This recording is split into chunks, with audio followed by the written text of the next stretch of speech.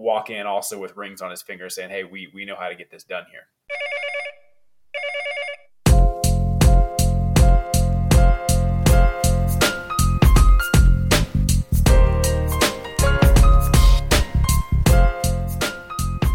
Welcome back to the Mainline Podcast. The full crew is back again, Corbin and Tyler, and we're joined by several new coaches as well. It's been a little bit over a week since Brent Venables was named the new head coach at OU, and I think there's still a lot of excitement around the board. So guys, how are we feeling and how are we doing?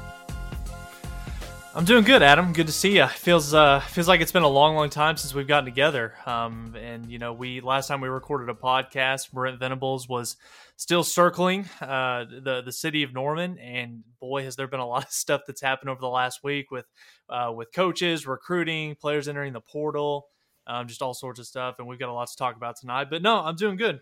Corbin. Guys, it's Christmas time, starting to get in the holiday spirit. We got girlfriend and kiddos upstairs watching the Polar Express, so we are full Classic Christmas gear, and none of them have seen it before. It's weird, right? But anyway, lots to discuss this week. It does seem like forever since we've had a podcast, so excited to get back and dive into what has been a crazy last 9 days. Here we go.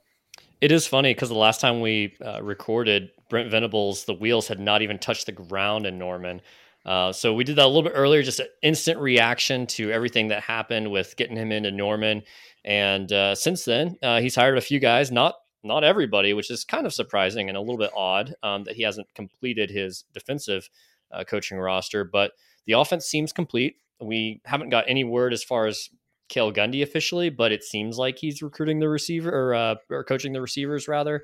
That seems pretty much set in stone. But Jeff Lebby, obviously the biggest one there on the offensive side of the ball, really the only one on the offensive side of the ball. Pretty much everyone else has stuck around, which is awesome. But Jeff Lebby, the guy that I think a lot of people circled from day one as the biggest name out there from an offensive standpoint that could be brought to OU. And we got him back. And so a lot of people think, okay, that was who it was going to need to be for Caleb Williams to stay in town. Still haven't heard a definitive word yet, but Tyler, how are you feeling up to this point? You know, Brent Venables was the guy that I really wanted to be the head coach whenever Lincoln Riley left. That was the number one candidate for me, but I wanted Brent Venables to be the head coach, especially if he could bring Jeff Lebby in to be his offensive coordinator. We know what you're going to get from a Brent Venables defense, but when you have a defensive-minded head coach, then I think it makes the importance of getting the offensive coordinator position. I think the importance of that is just that much greater. And with, Jeff Lebby, you're talking about a guy that's only been an offensive coordinator.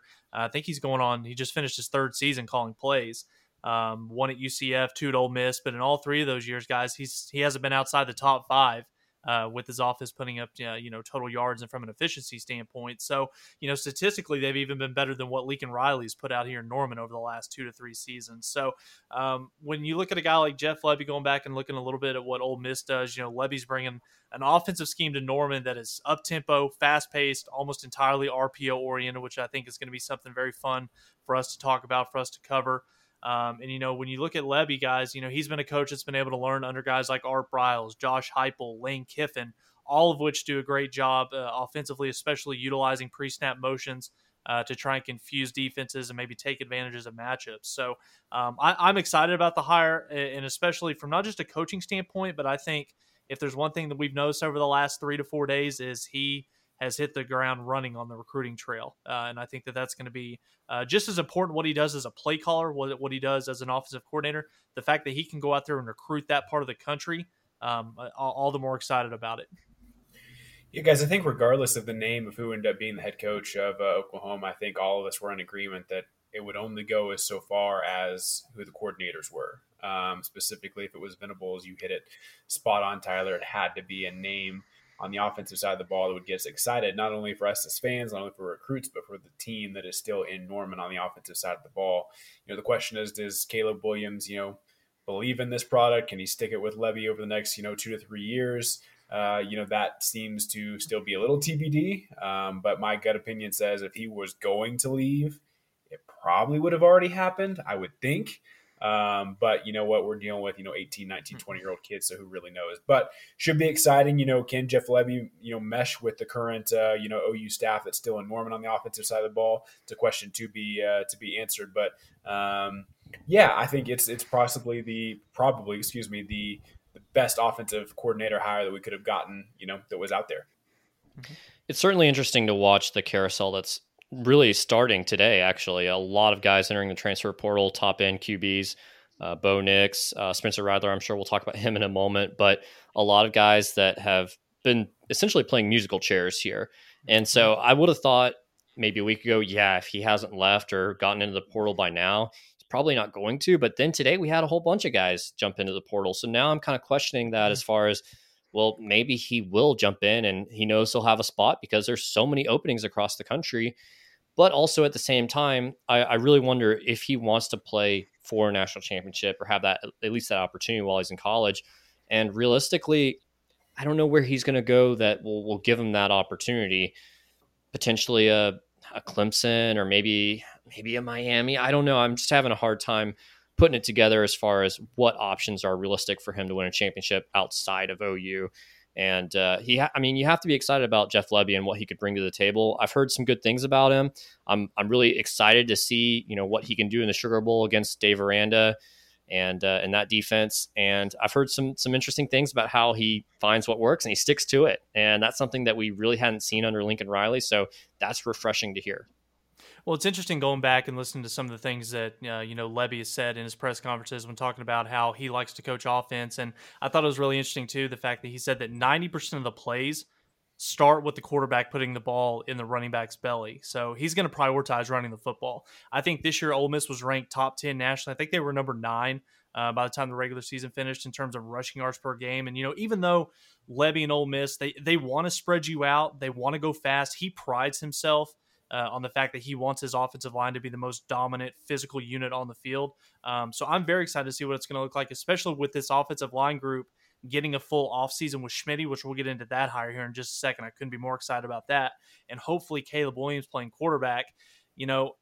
I thought that about a week ago, I thought that there were maybe 3 to 4 teams that might be a good destination for Caleb Williams, whether it's like a Penn State, which we found out that Sean Clifford, he's going to be returning. Clemson, I'm not very sure. It sounds like, they're going to ride it out with DJ and hopefully pray that last year was just a one-off. LSU is still maybe kind of cause for concern. They obviously don't have an offensive coordinator hired right now. If they could go get like a Joe Brady or somebody, does that encourage Caleb to maybe want to take a chance? But Corbin, I think you're exactly right. We're seeing so many more quarterbacks enter the portal. Bo Nix, Zach Calzada at A&M today, Keaton Slovis out at USC. It feels like if Caleb was going to do it, he would have done it by now because there's going to be fewer and fewer quarterback spots as we move throughout the bowl season, move throughout the spring recruiting period. So we'll see what happens. But I think the fact that he hasn't entered the portal right now, I think it's a pretty good sign if you're an OU fan. Yeah, I think you both hit it on the head. It's where does he go if Caleb decides to transfer? I mean, there's just no obvious choice. And even some of the choices they had before he made the decision to come to Norman, they're in the same position we are now, with possibly lesser offensive coordinators and things like that. So I'd be surprised, I think, at this point if we saw Caleb leave. But again, who knows? I just don't think he'd be playing in the bowl game, which he seems to be doing, if he was going to leave. That just doesn't make much sense. So I think there is an opportunity, we've discussed it before, where Caleb realizes that he could be, second to no one in this Oklahoma program. He decides to, stick it around in Norman. But guys, for as exciting of an offensive hire as we've had, we've all kind of had question marks about the defensive hire. Now, Ted Roof comes in. He's been at a lot of places. I think the pulse is that he could potentially get this program into some doors, especially on the high school level in the Southeast. There's certainly, value to be had there. Are you all questioning the Ted Roof hire? Are you trusting Venables? How do you guys feel about the defensive side of the ball? It's not the most inspiring hire. I know a lot of people had to look up who Ted Roof was. I had some familiarity because he was head coach at Duke when I was growing up in the Raleigh-Durham area. So I believe I actually went to one of his games when he was still the coach there. But man, I guess if what we're hoping for is a Brent Venables defense, he's the right guy. because Brent Venables probably went out and tried to get a hire of a guy that was going to run his scheme, was going to say yes to everything Brent Venables said, to instruct all the players and all the rest of the coaches in the ways that Brent Venables wanted, instruction to be passed down. So I guess if you look at it in that sense, yeah, that's great. And yes, possibly you could have somebody that's younger, that's a more dynamic recruiter, but that guy's going to be hungrier to do his own thing, his own system, and want more control eventually. And that may not be what Venables wants. So maybe it does sacrifice a little bit of the young recruiter aspect there. But at the same time, Ted Roof comes in with a lot of connections in the Southeast there that will open up the door, probably not for Roof to go in there and close things, but for Venables and Lebby and a lot of other guys to walk into that door and really finish things. Yeah, we knew that Lebby was going to be the guy, but when OU finally put out the press release announcing the defensive coordinator hire as well, I had absolutely no clue who Ted Roof was. And going up and doing a little bit more research on him, you're talking about a coach that has bounced around a bunch of different schools, serving as both a head coach previously and as a defensive coordinator. And I guess there were a couple things that kind of stuck out to me when the hire was announced. I mean, number one, I asked myself, who is this guy? Where'd he come from? And almost kind of having to ask you guys, really? That's the best that we could do. With obviously, we've seen the contract come out with Venables that he took way less money than I kind of figured he would, and we were going to be able to throw more money at these assistant coaches, particularly the two coordinator positions. But guys, on the flip side too, this is a guy that was the defensive coordinator at Auburn back in 2010 when they had a perfect 14-0 season and won a national championship. So that man can obviously coach. I guess the final thing that I'll say on it is you got to trust Brent Venables, and I trust Brent Venables. Plain and simple. BV is going to coach the defense. His fingerprints are going to be all over this, what we do defensively. If Ted Roof, I think, can be basically an extension of Venables, he knows what he likes to do. He's been with him for years. If he can coach the defense and maybe free up some time for Venables to focus on a few other things that a head coach has to prioritize, then, like I said, I think we'll be fine. My biggest question mark, though, like you said, can he recruit? We knew that Venables was going to be calling the shots on defense, and I was hoping that OU would use that coordinator position as an opportunity to bring in an elite recruiter. Can he do it? I'm not sure. You mentioned the track record that he has in the Southeast. Maybe he can get Oklahoma into some doors that were previously closed right now. But yeah, it's just kind of a head-scratching hire, and if it works, great. If not, then we'll look back on this moment and know. I guess one way to look at it, though, is that, yeah, he's the linebackers coach, so that's where he's really going to focus his recruiting responsibilities. You really don't need a great recruiter there. You've got the head coach that is the best linebackers coach in the country already. So he just needs to open that door for Venables to come in and actually do the heavy lifting there. And I don't think Roof's going to be here for a super long time. He's really never stayed anywhere much more than 4 years. That's a really long stop for a Ted Roof. Is he a Ruffin McNeil? I think he can walk better. Oh, Jesus. I was worried about more him being like a Tim Kish that just doesn't stick around anywhere. That's fair. I mean, yeah, Tim Kish, an era that we'd probably like to forget. But I guess initially I was kind of like, man, it's such a head scratcher. The more time goes on, the more I'm like, okay, I think this means Venables is more hands-on. I think he's more hands-on in recruiting. I think he's more hands-on with strategy and coaching in practice. So how can you not like that in a sense? Mm-hmm.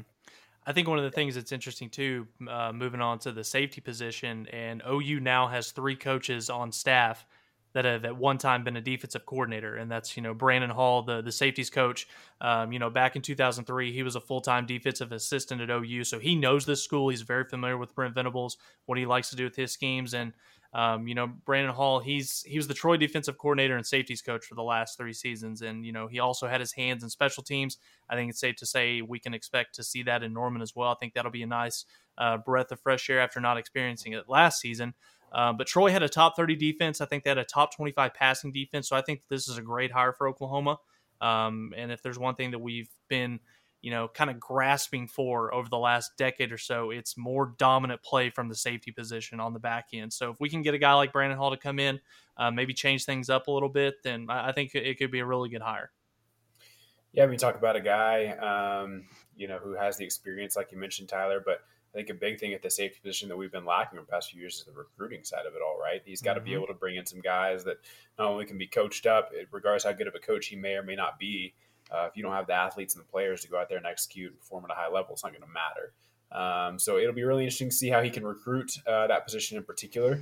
Obviously, Pat Fields is gone. DTY, he's coming back, right? Are we all in agreement there that he's probably coming back, or he's not a senior, is he? He is a senior. I think he has his But he has COVID COVID year year. left Yeah. still, but Yeah. I don't know. I haven't heard anything from his camp yet. Yeah, so it'll be interesting. That's a huge glaring position, I think, right now on, can he develop some of the young guys, the underrated, or not highly rated, excuse me, guys that we have on this team already. And then can he go get some of the guys that, the Oklahoma, program should be recruiting at the safety position. So time will tell on that. But I mean, guys go the complete opposite direction. Then you look at the defensive ends. Miguel Chavis, a guy who's an analyst, all of a sudden, a defensive end coach at the University of Oklahoma. That was also a head scratcher. And the second candidate, or I guess the second coaching hire that I had to go look up who this guy was. Obviously not being familiar with him at all, but he played defensive line for Clemson, I think back in 06 or 07. So he's played Division I football at this level. And then obviously he spent the last 3 years down in Clemson as I think like a defensive player development coach or something. So he's been around Venables over the last 3 to 4 years. He knows what elite defense looks like. I think one of the things, even though he's unproven as a coach, if there's one thing that we've seen over the last week, he's not afraid to go out and recruit. And we've already seen, whether it's a couple guys that have decommitted from schools, a couple guys that, were currently in this 2022 class that are sticking with OU. It's the fact that this guy can go out there and build those relationships, develop them with the kids, and, get them to buy into what OU is going to be doing moving forward. So obviously, from a coaching standpoint, we'll see if he can develop them when they get on campus. From a recruiting standpoint, however, I like what we've seen from Miguel Chavis so far. Yeah, certainly a guy that you love the recruiting energy that he's shown so far, but he does have a lot to prove still. So the last guy, I guess you could call him a coach, a strength coach, Jerry Schmidt, a familiar name for all of us. I think one that a lot of OU fans are really excited about, even though he was hated by a lot of fans when he left OU back in 2017. But I think there's a lot of good things that are going to, he probably, learn from A&M that he'll bring back to Norman. And A&M certainly was not a team that was accused of being weak or unphysical or not tough mentally or on the field. But any concerns necessarily from either of you on this reunion from Jerry Schmidt? I don't love the hire, to be honest. When he left, there was a lot of things about the way he went about the program that I thought potentially turned some of the recruits off from the program. Maybe that's a good thing. Maybe it's not. But I think that was the thought process. I think of a lot of OU fans that he was too crazy, too old school. I think I'm probably still there. I mean, yeah, A&M's had one good year since he's been there. And granted, their defensive line of play has been really solid. I'll give them that. But I mean, they weren't that great this year. They beat Bama, but they've lost a few down the stretch. So I question it a little bit. The toughness is there, but then you go and lose to Mississippi State at home. I mean, so there's questions to be had about Jerry Schmidt, but I do think, if you're looking for a guy to change the culture of the program from what OU's been over the past few years, which has undoubtedly been relatively soft, this is the guy to do it. We'll just see if he's the long-term fit. Lincoln Riley's best team was back in 2017. We can all agree on that, right? Oh yeah. And I think we can all agree that every year after Baker's final season, we got more talent on the roster, but the play on the field digressed, especially what we saw from this past season. And guys, a question to throw to you: what major thing did Riley do after the 2017 season? He ran Jerry Schmidt off and hired Benny Wiley.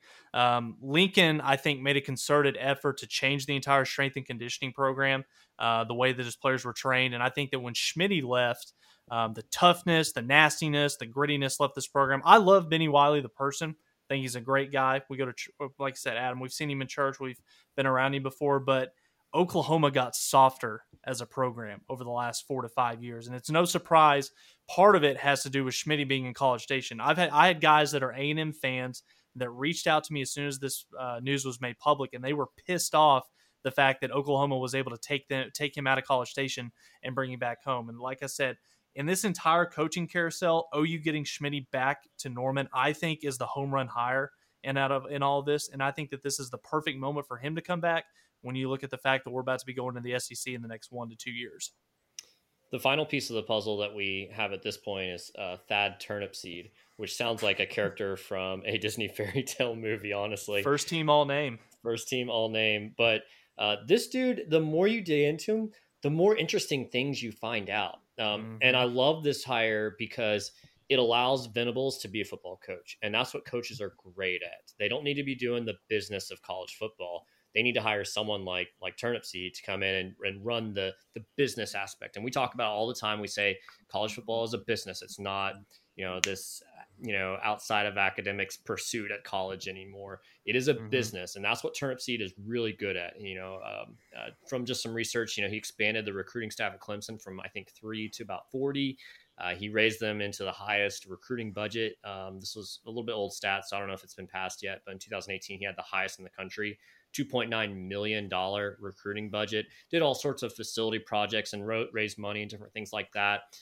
Just built the entire program essentially from just the off the field aspects. And so having him come into OU with the authority of, hey, here's 2 rings to, what I've won at Clemson.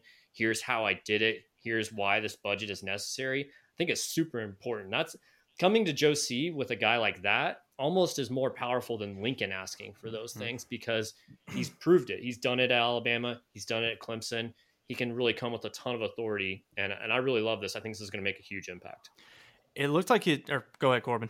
Yeah, he might have more than 2 rings coming from Bama and Clemson to show off walking through that facility, maybe more than just a handful. So I think, to me, Tyler, I know you think Schmidt's the home run hire of this group. To me, it's Thad. I think this is a huge get because I don't think the social media aspect, I think Venables is a great in-home recruiter, on the phone recruiter, in-person recruiter, but all the extra that kind of still needs to happen. I'm not saying we need to go back to the Lincoln Riley ways where everything was flashy and amazing and highlight videos 24/7, but I still think that's part of it. And that's where I think a guy like that can come in and, make a big impact on the program. And as Adam said, walk in also with rings on his fingers saying, hey, we know how to get this done here. It was interesting going back and looking at, Turnipseed, again, first team all name, going and looking at his title, his job responsibilities at Clemson. He was the director of player development, freshman transition, and external affairs. Now, we haven't gotten an official announcement from Oklahoma yet, so at this point right now, it's kind of unclear at this time what exactly his role is going to be.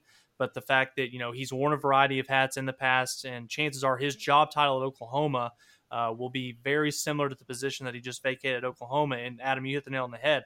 Much like Lincoln Riley and Annie Hansen did at Oklahoma with transforming OU's recruiting, kind of modernizing it, making recruiting cool again, he did the exact same thing at Clemson. So it's going to be really interesting to see what kind of impact, obviously him coming from Alabama and Clemson, he's seen 2 of the best blueprints in college football over the last 15 years. So it's going to be really, really fun to see the handprint and what he can kind of put on the University of Oklahoma and the impact that he can have on this football program. And people are calling him, he's going to be the chief of staff for Brent Venables. So I'm not sure if we're going to fill Annie Hansen's position, but when you can bring in a guy like that can kind of maybe be the backbone of this football program, and especially doing everything behind the scenes, free Venables up to coach and focus more of his time on that, and not like what we saw from Lincoln Riley, where maybe he had to spend too much time focusing on the recruiting trail and a few other areas. I think it's a home run hire as well. Last thing I'll mention on Turnipseed is Clemson. You can't find Dabo Sweeney on Twitter. Brent Venables has a locked account. Miguel Chavis comes in with a locked account on Twitter. So their coaches don't really have any type of presence. But yet Clemson had a social media team with higher follower numbers than OU, despite having a smaller fan base. They have one of the highest marks from engagement on their social media channels across the board. And it's been that way for several years, going back even before their first championship. They have an incredible team there. So we have a great one at OU, but we are still a few notches behind Clemson if you look at the sports business side of the world. So I'm excited to see what he can do there, and not rely solely on just the head coach, from a social media aspect. Yeah, guys, I think, a few more positions still remain open that need to be filled. Cornerbacks, defensive line, maybe another wide receivers coach, maybe. Kind of depends on how Kale's position kind of filters out, right? I think that's still a possibility in my opinion.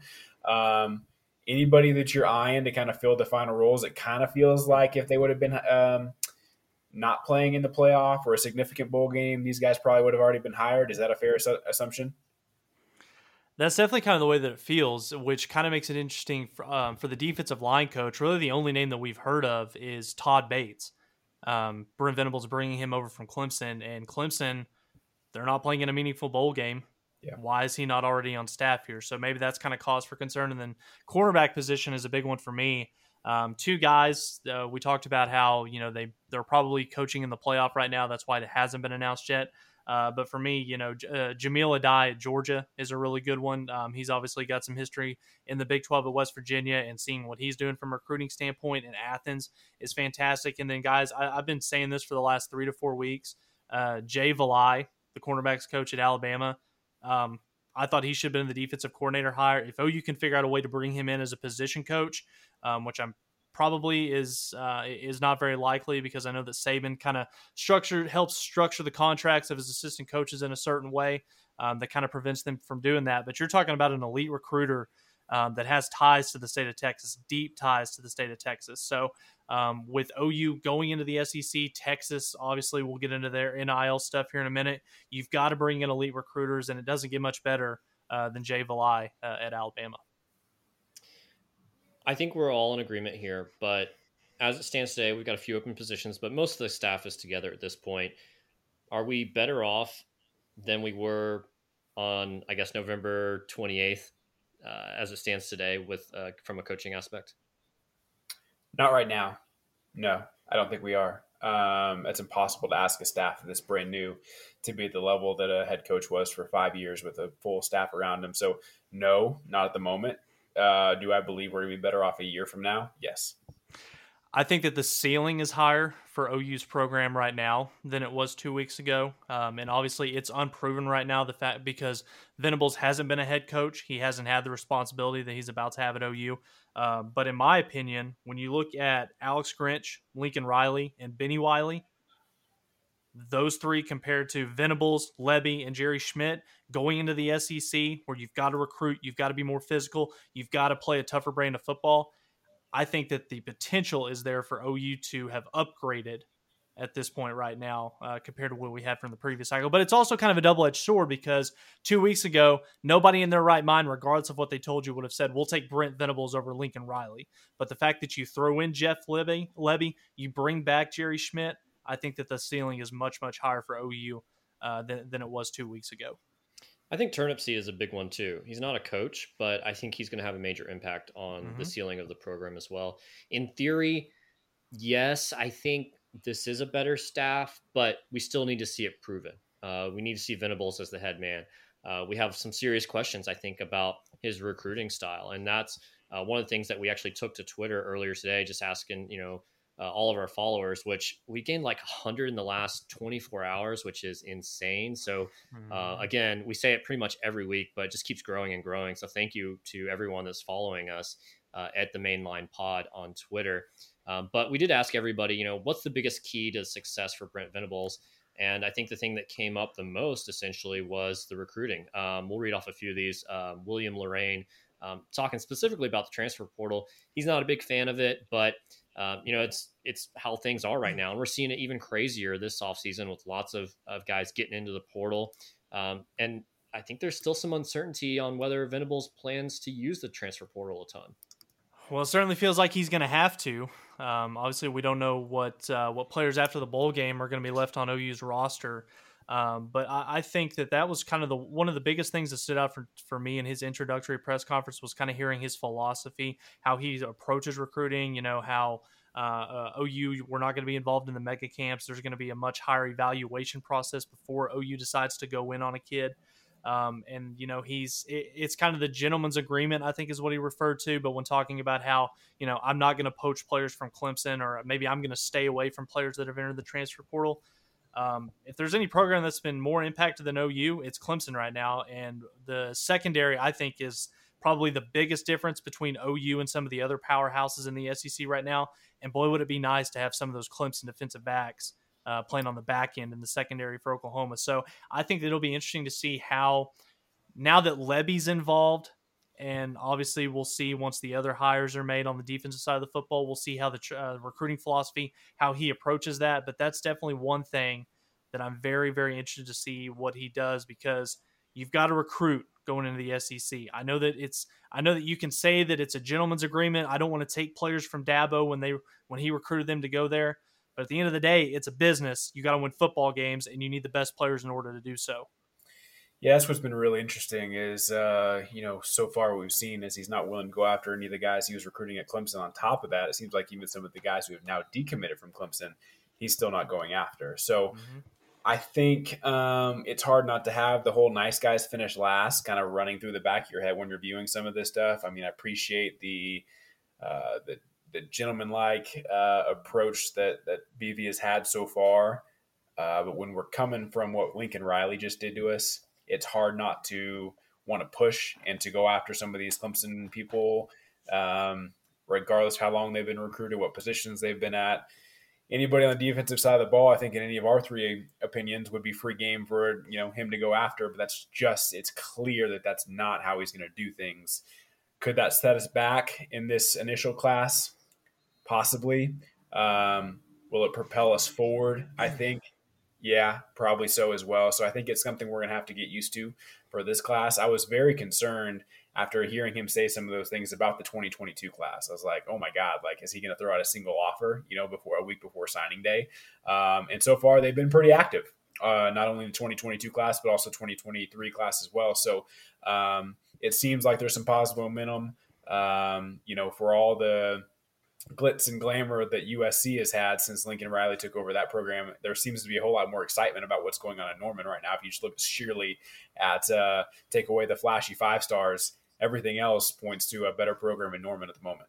Yeah, at Farmer Eugen on Twitter basically echoed that same sentiment as, is his recruiting approach modern enough? I think that is a really good question. He's not going to be able to bring all those different aspects that Clemson was really successful with straight to Norman, and it's going to work right away. There's going to be some adjustment period because we haven't really had that recent success that Clemson has. Lastly, from Twitter here, from Alexander Pina, he said, and he kind of brings up a good point that I really like, making uncomfortable decisions when it comes to staff. We saw that with being a problem with Bob, not being able to let go of his brother Mike. Honestly, it's hard to blame a guy for that when it's your brother. But those are tough decisions that you have to make if you're going to be the head coach. And there's been a little bit of a getting the band back together type of feel, back to the early 2000s with Jerry Schmidt coming back, with Brent Venables being the head coach. Venables, being a very loyal guy, and Clemson really having incredible continuity with their coordinators, unheard of continuity really from programs that's performing that well. Do you guys have any type of concern there as far as him having to make tough decisions later on down the road? No, I don't. Yeah, I think that he held out for an opportunity like this to become a head coach, and I don't think he's going to do anything to maybe jeopardize the possibility of having success at a place like Oklahoma. So no, I really don't have any concerns on that. I think he's going to be able to do what Bob and Lincoln may not be able to, what they were unable to do, in terms of staff changes, hiring, firing, what needed to be done in order for the betterment of the program. I think that Bob holding on to Mike as long as he did probably cost us at least one national championship, if not two. So no, I think the Venables is going to be good. One of the questions, and again, just kind of putting a bow on what we talked about in the Twitter question when talking about some of the biggest keys for the overall success for VB to have at Oklahoma, there's really 3 things for me. One, it starts with changing the culture and the identity of this football team. Oklahoma football doesn't need to be the cute, flashy brand in college football like we saw during the Tebow era. It needs to be centered around toughness, physicality. OU should be known for physically dominating their opponent. Running the football, the passing game is going to come after that. Number 2, they've got to change the way they recruit. And I think that with some of the guys that they brought in on the staff, obviously, Thad Turnipseed, again, can't believe that's a real name. But they got to change the way they recruit. Stop getting the me guys because they're big, they're tall, they're fast. We're prioritizing stars over football players. Go get the dogs, the football players that want to win. Go get the guys that want to maximize their draft stock and sell them on the fact that, coming to a place like Oklahoma, you're going to be coached by the best and you're going to be league ready by the time your comes to an end here at Norman. And then last thing for me, retain. The programs that stay on top of the mountain consistently are because their guys don't transfer out. You look at places like Alabama, look at places like Georgia, Florida. They know, because there's so many 4 and 5 stars that come into each recruiting class year after year. They know that my time's going to come, and I will make the most of my opportunity. That's ultimately going to result in me ending up in the league. So I think OU's got to kind of take the Alabama approach. Go get guys that are talented, but also guys that you trust can be developed into even better football players, and keep them on campus so that it's kind of like a pipeline. Once you lose somebody, you don't rebuild, you reload. You just shuffle that next guy right in there. And I think that those three will be a big factor on the overall success that BV can have in Norman. Tyler, catch us up for anybody who maybe hasn't been on social media, who isn't following recruiting closely. There's a few big names, obviously, that should be announcing some sort of thing, over the next 1, 2, 3 days, with the early signing period happening on Wednesday. Catch us up. I know we've got, I think, 5 or 6 names written down. Who are some names that Sooner fans should be keeping an eye out for here this week? Well, if you've been on social media today, Monday was a good day for Oklahoma. And it started early this morning. Nick Evers, 22, 4-star dual threat quarterback. He's a Rivals 250 guy, number 4 quarterback in the country. He decommitted from Florida last Tuesday, and Jeff Lebby almost immediately after becoming the offensive coordinator at Oklahoma does an in-home visit with Nick, offers him, and he has him on campus just a few days later. He committed to Oklahoma at 6:30 this morning, which is kind of an interesting time. But that's also kind of a really interesting guy, because Oklahoma wasn't going to take a quarterback in the 2022 class. And now they had the number 4 guy in the country just kind of fall into their lap 2 days before National Signing Day. So that's a big one for Oklahoma. We know Jaden Gibson, the other, he's a 4-star wide receiver, number 7 in the country. He decommitted from Florida. There's a lot of people saying that that's going to kind of be a package deal now that Nick's part of the class. And then, guys, the one that's been the most fun to follow, maybe the most stressful to follow over the last week or so, it's Kobe McKenzie, 6'3", 225-pound linebacker, 4-star out of Lubbock, number 6 linebacker in the country. Had been committed to OU for nearly 2 years, and then after Lincoln did what he did, taking Grinch, taking Odom with him, Brian Odom was Kobe's guy. They had a really, really close relationship. When he went, he decommitted from Oklahoma, took a visit to Texas the following weekend, committed right after then, and then shout out to Coach Venables, man. We wondered very early on, is he going to be able to recruit? Is he going to be able to go in and pull the elite talent to a place like Oklahoma? And shout out to Coach Venables for knocking it out of the park. Had his in-home visit. He got Kobe to come on campus over the weekend, and really the rest is history as he flipped back to Oklahoma at noon this afternoon. So that's a big get for Oklahoma. You're talking about a guy that can be the anchor of this defense for the next 2, 3, 4 years. Pair him up with Danny Stutzman. It's going to make OU fans really excited. The thing that I'm going to be watching, whether it's here on Wednesday or down the stretch in February, is what can we get from an offensive line standpoint? Felt like we were in a great spot with several big name guys from Texas and other places around the country. And I'm surprised at the effect that Lincoln Riley leaving has had on that, because Beanbo is still here. I think from what we've heard from a run game perspective, it should be a much more attractive running schemes for those offensive linemen. But yet, yeah, I know Tyler's giving us the money sign, some guys being paid. Okay, whatever. But I don't think that they were getting paid with Lincoln Riley either. And we were doing pretty well from a recruiting standpoint on a couple of them. And we had a shot at some big names probably. So that seems to have really slowed to a halt. I know there's a guy from Allen. I'm not going to try to pronounce his name, but from Allen, Texas, that might be trending in OU's direction. We'll see. But would love to see some guys really come back our direction.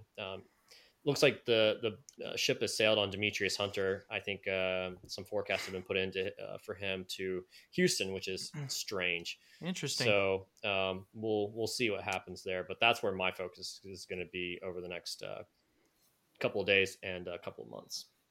I'm excited to see what happens with Deshaun Brown, the lineman out of Choctaw. I know there's a lot of recruiting analysts, especially the local guys who cover in-state, who are really high on this kid. A lot of comparisons to how did Colin Oliver end up in Stillwater rather than Norman? We saw what he did throughout this entire season for the Pokes. Seems like Deshaun Brown's kind of got that same, stigma about him, where if you let him get away, he's going to come back and make you pay for it. But as of this weekend, he officially got the offer from the University of Oklahoma. Does he sign in 2 days after, I think he was on campus this weekend. Does he sign in 3 days after that? That seems very unlikely. But contrary to, I think, most years, guys, the guys who decide to not sign Wednesday and give this coaching staff the time to fill the remainder of the positions, to continue to recruit these guys, I'm actually not that against it. So would love for all these guys to sign with OU on Wednesday. The reality is that's probably not going to be the case. I think that's going to be a trend you see across the entire country with how much coaching change has happened over the past 3 weeks, especially at the major programs.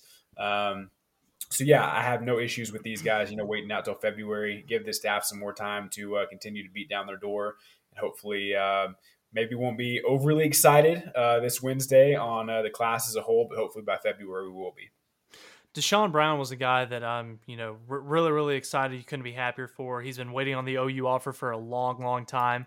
When Jamar Cain was still on staff here, we had Derek Moore in the class, and chances are we were probably going to sign Marvin Jones Jr. That's not the case anymore. So if you can add Deshaun Brown to this 22 class, a guy that's, immensely talented, and, we've heard it from his coaches, they're going to tell you that this guy has barely scratched the surface on what he can be as a football player. He's already gotten a couple of crystal balls to OU, so hopefully Venables can lock him down. And then one last name to kind of throw back at you guys, Alton Tarber.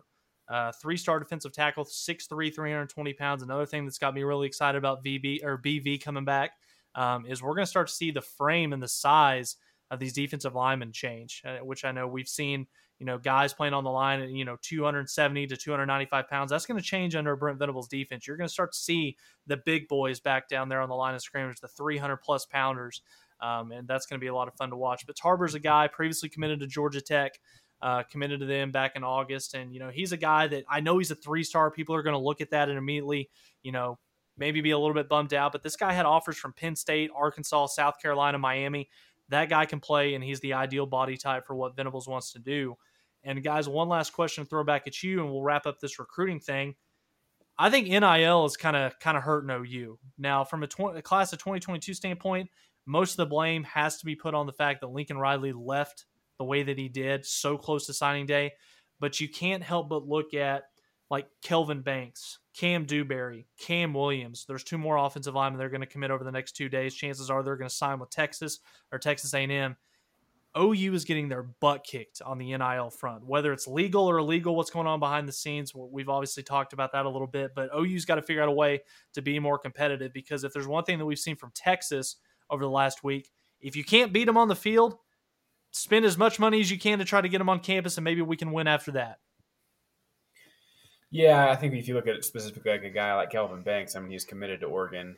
Cristobal is not as committed to Texas, but I don't think he's signing on Wednesday. He's waiting until February. So who knows if he's going to look for another NIL deal, over the next couple of months just to keep racking up. I don't want a guy like that. I don't either. And so I don't mind that as much. But guys, I think that was a question, we thought going back when this whole NIL thing launched, could OU compete at that high of a level? Do you go to a bigger city where there's more NIL opportunities versus, a bigger city where there's more competition or an NIL opportunity as a college athlete? A place like Norman seems like a nice middle ground to where there's not really any competition whatsoever. If you look at Norman, Oklahoma City, even up in Tulsa, yes, you've got Oklahoma State. Yes, you've got the Thunder, but OU football is a different brand in this state from border to border. So I still think we're in an okay spot. If things continue to stay and trend and, guys are getting $100K, signing deals, for this and that, then yes, we're going to have conversations with some big time donors, on some of those fronts. But what solves all this, guys, is just simply winning. And so far that is what this program does. And then I think they will continue to do. Maybe it takes a year or two to kind of get the wheels rolling with this new coaching staff, but until Texas starts to do it, sorry, I'm not buying into it. I couldn't disagree with you more. Why? Texas just went 5-7. They're going to sign probably a top 5 class in the country. They're going to have the 3 of probably the top 10 to 12 highest rated offensive linemen in this class. Well, how many times have we heard that? Yeah, but what I'm saying is the play on the field has absolutely nothing to do with it. That's not why these kids are committing there. It's the off season again, Tyler. I guess you're already on the Texas bandwagon again. No, I'm not saying that. I'm saying that the fact that there are not rules in place, Yet for this NIL stuff, OU is not going to be able to compete with the likes of Texas A&M and Texas that have the better resources in Austin, in Houston, in Dallas. So until you're able to kind of clamp down on what's actually legal and what's actually not necessarily right, but A&M and Texas are able to offer so much more from a compensation standpoint than Oklahoma is right now. And it's clear that priorities have changed for kids. They're looking at the short-term quick cash that I can get over the long-term development I can get and possible potential earnings I can get from playing at a place like OU and going to the NFL. You're But both right. these You're both right. these places have out recruited Oklahoma for the past decade. Yeah, and you're right, Tyler. Like A&M and Texas are going to be able to outbid OU, and for Texas, like I don't really care. That just feeds the culture that we know that isn't working down there anyway. So fine, those guys can go down there and make $1 million each, and they'll still be 7-5 because that culture it eats players up. It eats good players and alive. So I think as far as OU goes, we have the right guy in place in Venables that can help attract enough of the high character guys that are not looking for the quick sale. There's enough of those guys around the country, but you have to get basically, all of them or a good chunk of them to come to OU. And I think he's the right guy that can sell that to those higher character guys, that come from, a background that maybe they don't necessarily look for that cheap money right off the bat, but are looking longer term NFL style. And I think as a fan base, yeah, we're never really going to compete and say, hey, every lineman gets $100,000. Probably what we need to have a bigger focus on is let's support a guy like Caleb Williams that we have that is a megastar right now. And let's get him to the point that he's got a Lambo in his garage. And it's a cultural thing that, all the biggest recruits are seeing. Think back to, I know we like to give him a lot of flack, but Buki was followed by tons of recruits. Imagine if Buki was making, a couple $100,000 a year and was actually backing it up with solid play on the field and was, a big social media star that was showing off, here's all the money I'm making from NIL. I think that would be enough to get a lot of guys interested that wouldn't necessarily have to sign up for their amount of money, right up front. I don't think Venables is blind to this, guys. I mean, you look at, I think last offseason heading into the season, I believe DJ, the quarterback Clemson, he was in a Dr. Pepper commercial. Like, I don't think Venables is blind to opening up opportunities for big NIL deals. But guys, I'm not worried about Texas. Sorry, maybe that statement will come back to haunt me, but Texas has been out recruiting us for as long as I can remember, and nothing changes in that program. Now, if you're comparing this to Alabama, Georgia, some of the other big time programs that are actually having success on the field, that's fine. But those guys have been cheating out their ass for the past, 20 years anyway. So that's not new there. So I think there's enough excitement around this program right now that maybe, we will start seeing more deals take place. But it doesn't, because it's Texas, it doesn't quite worry me as much as if it was another powerhouse in our backyard, and A&M's got to do it consistently for me to be worried about them. At the end of the day, I guess, and my final take on this, in my opinion, for an 18-year-old kid about to graduate high school and play college football, it is more appealing to him, the short-sighted aspect, the fact that I can collect $50, $100, $150,000, or if you're Quinn Ewers, you're going to be a multimillionaire from two different schools. The short-sightedness and the appeal of being that young, making that much money, is going to outweigh to those kids the fact that I can go to a place like Oklahoma, probably make less money, but chances are I'm going to have a better opportunity to play in the NFL. That in itself is going to keep Oklahoma from being able to get a guy like a Cam Dewberry or a guy like Cam Williams. I think that the NIL standpoint is going to prevent OU from being able to attract that top-end talent, which is what they'll need to win a national championship and moving forward. But it sounds like you're coming at this with like this is new. The kids getting paid is new, and it's not. It's not new. I mean, Texas and A&M, Alabama, Georgia, they've been paying kids for years. I mean, Oklahoma's done their fair share of things too. Now it's legal, so the level of the extremeness is at a much, much higher level than it's ever been before. I'm not sure I agree. We can say it. I mean, Quinn Ewers probably got $4 or $5 million. I mean, I think you can kind of read the tea leaves. Oh, you can't do that. Well, we can sit here and make predictions all day, but the Nice. track record is out there. Our predictions have not been that great. So I went back. I did it so none of you guys had to do it, and I listened to some old podcasts from before this season started, and I compiled some of the best and the worst predictions that we made. So we won't go through all of these, but I did want to highlight some of the worst and some of the best. And let's start with one that basically all of us got wrong, and that was predicting where Baylor would finish in the Big 12. I had them at the lowest position. I had Baylor at 9. Tyler, you had Baylor at 8 at only 5 and 7. And Corbin, you also had Baylor at 9 at 4 and 8. So none of us had Baylor with a winning record, nowhere close to a Big 12 championship game. What did we miss here? I do remember all of us being, that was a sleeper for us that we all discussed, if I remember correctly, that Baylor lost almost every game except for, I think, the Oklahoma State game in 2020 by like less than a score. If there was a team that was going to turn around, make a big splash, I think we all kind of circled that one. I mean, yeah, we were wrong on a lot of fronts. It was a crazy, weird year at the end of the day. Yeah, there's a lot of red in our script right now, not a lot of green of things we got right. I think that's across college football, though, for everybody. I mean, 2021 has been crazy. And I think in regards to Baylor, I don't know if we truly put a big enough emphasis on, yes, they went 2-7, but it was Dave Aranda's first year, and it was right in the middle of COVID. So he wasn't maybe able to do everything that he was wanting to do. And obviously it was the right hire, and it paid off, them winning the Big 12. But no, we could not have been more wrong on Baylor. One of the tougher conferences to predict was the Pac-12. I had USC beating Washington in the championship game there. Corbin had the reverse of that. Tyler, you nailed this one. You had Utah over Oregon right off the bat. What gave you so much confidence going into the season for the Utes? I liked what Kyle Whittingham had, especially on defense. It's kind of crazy the fact that I picked him to win the Pac-12 knowing Charlie Brewer is going to be starting quarterback, but he's going to be at Liberty now. Congratulations, Adam. But I think it just kind of worked out for them. They got hot at the right time. They were playing their best football at the very end of the season.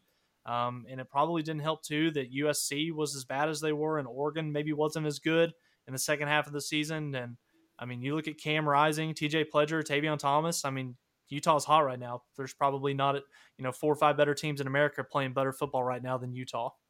So yeah, it's a good pick on my part. Yeah, it was great. From the ACC, all of us picked Clemson, and there's really no discussion around that. I think that was pretty much across the board, national, every type of media person.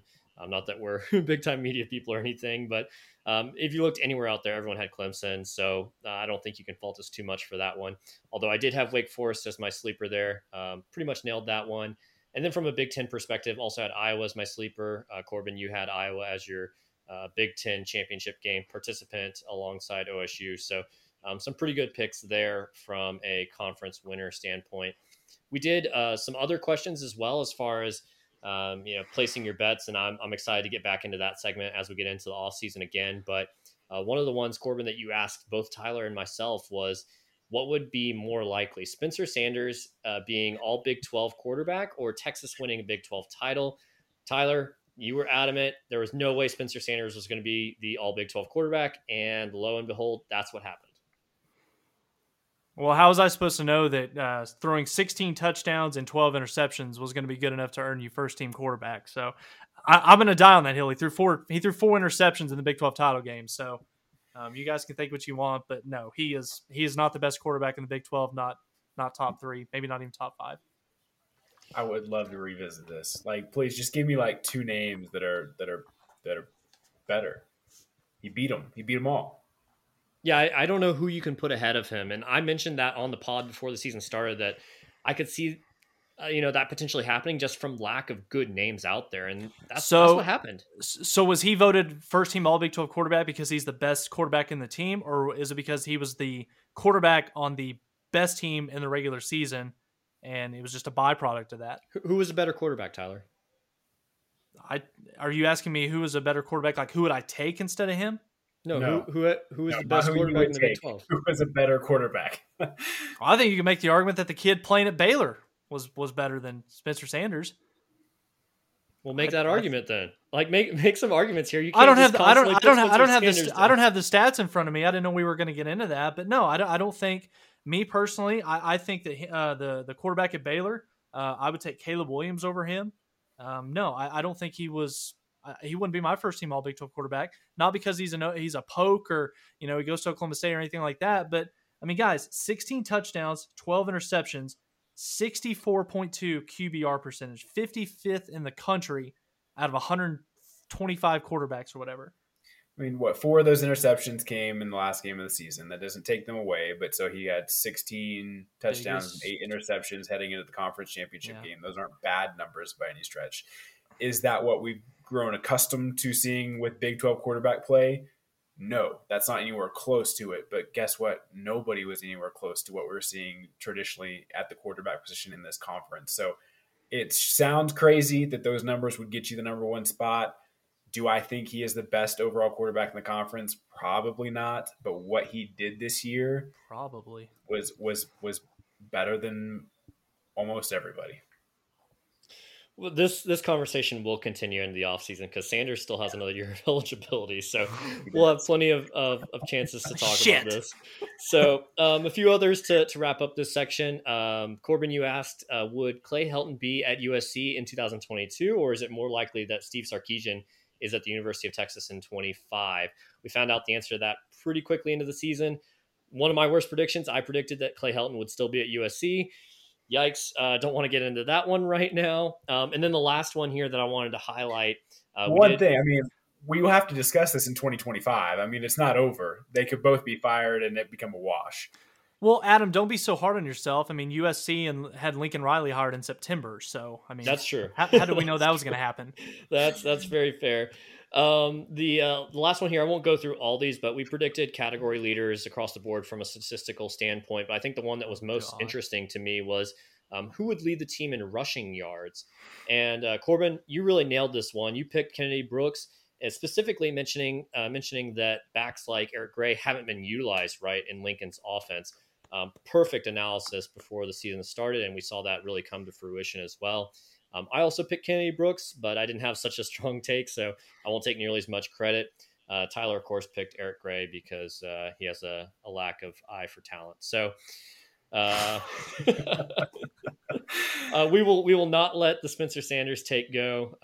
That will come back to haunt you here.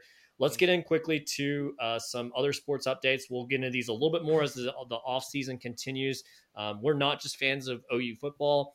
We all want every single program to do really well. So let's kick it off with men's basketball. Corbin, give us a quick update there.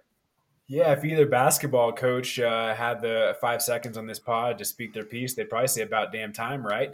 These two programs are playing really good basketball right now. Starting off men's basketball, 8-2 start for Porter Moser's crew. I think possibly the best start we could have asked for. No doubt about that whatsoever. So, last weekend with the huge win over number 12 and previously unbeaten Arkansas, game started off for a 13-0 run for the Sooners. Arkansas made runs throughout the game, but Sooners always seem to answer, and they ended the game on a 27-9 run. Elijah Harkless led the way with 21 points, 11 boards. Guys, Tanner Groves, well, I've got some questions about him when it comes to Big 12 play. Been by far the player of the year for this team, averaging a little over 15 points a game on the season. And the defense so far only giving up about 61 points per game so far. You're going to win a lot of games when you're holding teams that low, especially in today's basketball. So kind of fast forwarding to the upcoming schedule, 2 very winnable games against, hosting UT Arlington on the 19th, Alcorn State on the 22nd. Those teams are combined 4-12. If you don't win both those and win both those comfortably, there's going to be something wrong heading into Big 12 play, which begins on January 1st, hosting K-State. And then, guys, we get to what we should expect from this conference. The next 3 games at number 1 Baylor versus number 11 Iowa State, at number 17 Texas for your games 2, 3, and 4 in this conference. So it's going to be a gauntlet the whole way through. Again, I think this is a middle of the pack. Probably Big 12 team, if I had to guess. They're going to win some. They're going to lose some. They're probably going to win a couple they shouldn't. They're probably going to lose a couple they shouldn't. But I'm going to be very interested to see, especially in the paint, Tanner Groves, some of the bigger guys, can they hold up against the size and the strength of what is inside in this conference in the Big 12? They're going to be tested night in, night out. So we'll see what they do. But guys, tell you what, I mean, there's a renewed excitement around the basketball program right now. It's amazing what a passionate, energetic, hard-nosed coach can bring to a program. And that's exactly what Porter Moser is doing right now for the men's basketball team. Well, we always talk about the importance of non-conference wins for the OU men's basketball team. When you talk about the gauntlet that is the Big 12 conference, and I mean, an 8-2 record with 2 top 15 wins over Florida and Arkansas. I saw a tweet after the game Saturday from Tyler McComas. In both of those ranked wins over SEC teams, Oklahoma trailed for a combined 55 seconds. So really, really good play in the 2 biggest games of the year for Porter Moser staff. And guys, both of our losses, Utah State and Butler, were games that we were in control of most of the time and just couldn't close it out in the final 4 minutes. So obviously OU found a way against Arkansas to close the game out. That's got to give you that's got to be very positive if you are Porter Moser. And guys, the Big 12 is brutal, but if there's one thing that can give me a little bit of confidence going forward, like you brought up the fact that defense has only given up 61 points in college basketball. Shooting may not travel, but defense does. So if OU can play defense really, really consistently, night in and night out, and play it well, OU's going to have a chance to win most of their games in the Big 12. All the good things you mentioned there, the big wins, energetic, passionate coaching, all applies to women's basketball as well. Mm-hmm. They're probably even more of a surprise, though, coming out of the gate here. Tyler, what's the update for the women's team? Yeah, OU women's basketball, man. Coming back from a 10-point deficit on Friday night, knock off number 16 BYU in overtime. They scored 99 points doing it. Maddie Williams, she's been on fire for the Sooners. She had 25 points, 14 rebounds last game. That was her 3rd straight double-double. So shout out to Maddie for that performance. And then, we can't say enough good things about Taylor Robertson, the sharpshooter. She knocks down 4 more threes on her way to a 23-point performance. This victory for OU's 9-1 on the season. It was our first home ranked win, I think, since December of 2019. So, if your head coach, Jenny Baranchek, forgive me if I pronounce that wrong, I'll have to say that a million times. I don't know if even in the preseason, when you were, thinking about expectations for your team, I don't know if you could have even envisioned how good of a start this team has had coming out of the gate. 9-1 to start. The only loss was by 5 points to Oregon, who was ranked number 9 at the time. We've won 6 in a row. Next game is for the Sooners. It's going to be on Tuesday, December 21st. Guys, get out there and support this team. Jenny's got this program moving in the right direction. And Corbin, you talked about the passion and the energy from Porter Moser. I feel like culture is a word that we've thrown around a ton over the last month or so when it comes to OU athletics. Patty Gasso's created a championship culture with OU softball. Mark Williams, KJ Kindler have definitely got it going on for the gymnastics program. I think we're pretty confident that we're going to see it from Brent Venables in football. And guys, you can definitely tell. I know we're only through the first month of the season. There's a newfound energy that Moser and Jenny have brought back to both programs at the LNC. So it's a really good time right now to be a basketball fan. And we've got 2 really good teams going to be supporters of here at the University of Oklahoma. Yeah, and I do want to give a special shout out to Anna Yanusa. She's basically the Caleb Kelly of the women's basketball program. Been here for a while. I have a magnet on my fridge still, I think, from the 2017 season that she's on. And she's gone through several injuries. She got hurt again this past weekend.